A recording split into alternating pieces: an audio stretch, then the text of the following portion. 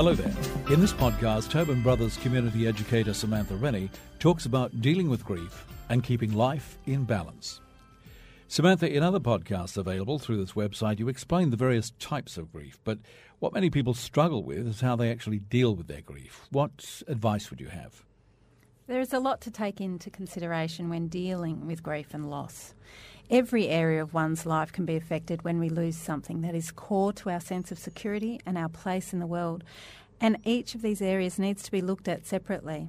Then there are different types of losses. Losses may be sudden, as in a traumatic death of a loved one, or they may be long-term, as in having parents with dementia, divorce, or even events that we may not associate with grief, like midlife crises. To keep it simple, I will talk about the death of a family member and hope that people will see how what is discussed there can be applied to all sorts of losses. So when someone close to us dies, it may have an impact on many parts of our life. Our life has different parts to it. These parts can be broken up into areas such as financial, our life purpose, giving relationships, receiving relationships, emotional, spiritual, intellectual, and physical. We work to keep all these things in balance, and the death of someone close will put one or all of these things out of balance. It can help to write these things out and recognise the areas of our life that have been affected. Give each area a separate part and then give it a score out of 10. So 10 would be that it's completely consuming and you spend all your time and energy on it, and 0 would be that you spend no energy or time in it. And see how each one is going. All right, well, let's take a closer look at some of those parts, as you call them. Okay. Well, first of all, finances covers all the time and energy you put into making money, which then, of course, will flow into, putting a roof over your head, food and clothing. So finances is really about creating security for yourself. Now, career may come under this if all you do is work to make money. Or career can come under the next heading as well, like life purpose. What do you mean by life purpose exactly? Well, life purpose is more about putting time and energy into what inspires you, what you are passionate about.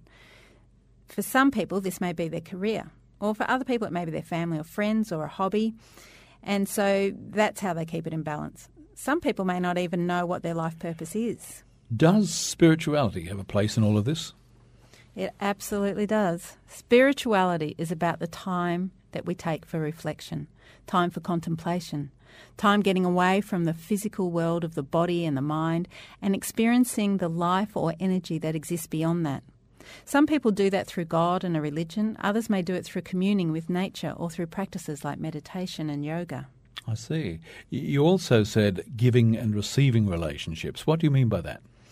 Giving relationships and receiving relationships are just ways at looking at whether we have our relationships in balance. So dividing them up into 2 sections helps you work that out.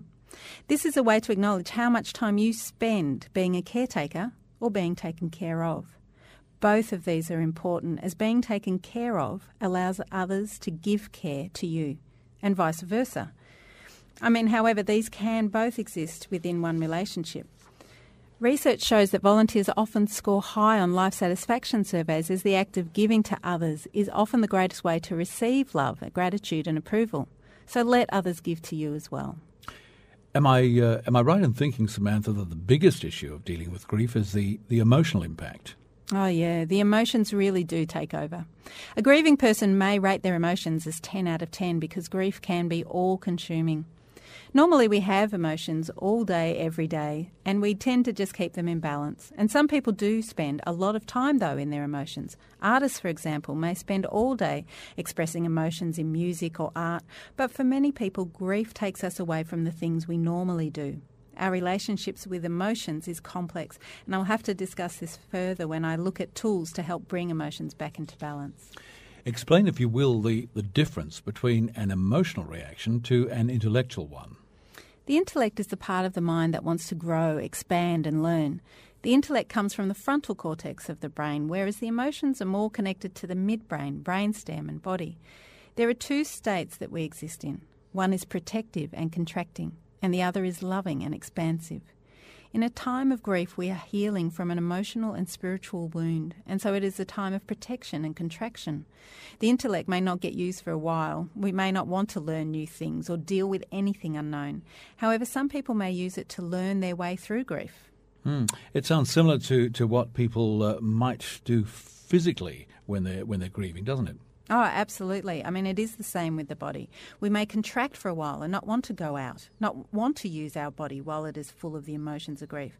But then it may become a tool for healing and it may come back into balance. The intellect or mind, the body and our health and our emotions are all so connected that imbalance in one will show up in the others. If one is out of balance, then it may be that the other area will show it. For example, if you exercise constantly and spend no time feeling your emotions, then you may find that you become easily stressed or angry, or you may start getting injuries and illnesses. But when you're grieving, when you lose someone you love, your life is out of balance. Well, that's right. And it is a time of contraction and then adjustment. So if you're struggling with it, just look at your list and see what is still in place. See what bits are still working and if there is anything to balance out that huge sense of loss that you're experiencing. You may have lost someone very significant to you and you may be feeling like you're falling into an abyss with nothing to hold on to. But when you're ready to reach out, it's good to know where the handholds are and that all is not lost. And that falling feeling is about being out of control and grief can leave you feeling out of control. So I guess it's about seeing where you still have some control. That's right. Exactly. We can get very comfortable in life as it goes along the way we expect. But when someone is suddenly diagnosed with a life-threatening illness like cancer or suddenly dies, then that sense of security and control is ripped away from us and we are left feeling anxious and that life is dangerous and that anything could happen. It is helpful to recognise where we still have control and where things are still the same. That lack of control is always there. I mean, anything could always happen. We just don't usually focus on it or experience it.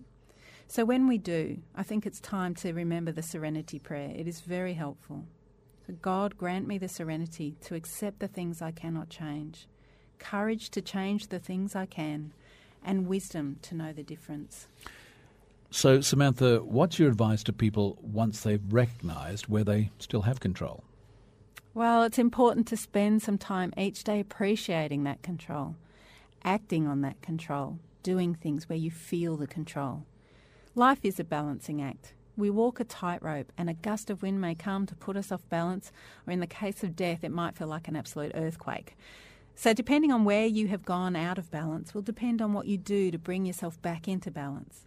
I will offer suggestions about each area of life one at a time and look closely at each of the tools that can be used to help bring that area back into balance. Community educator Samantha Rennie talking about dealing with grief. And if we can be of further assistance, please visit our website www.tobinbrothers.com.au or telephone our funeral advice line on 03 93 73 7000.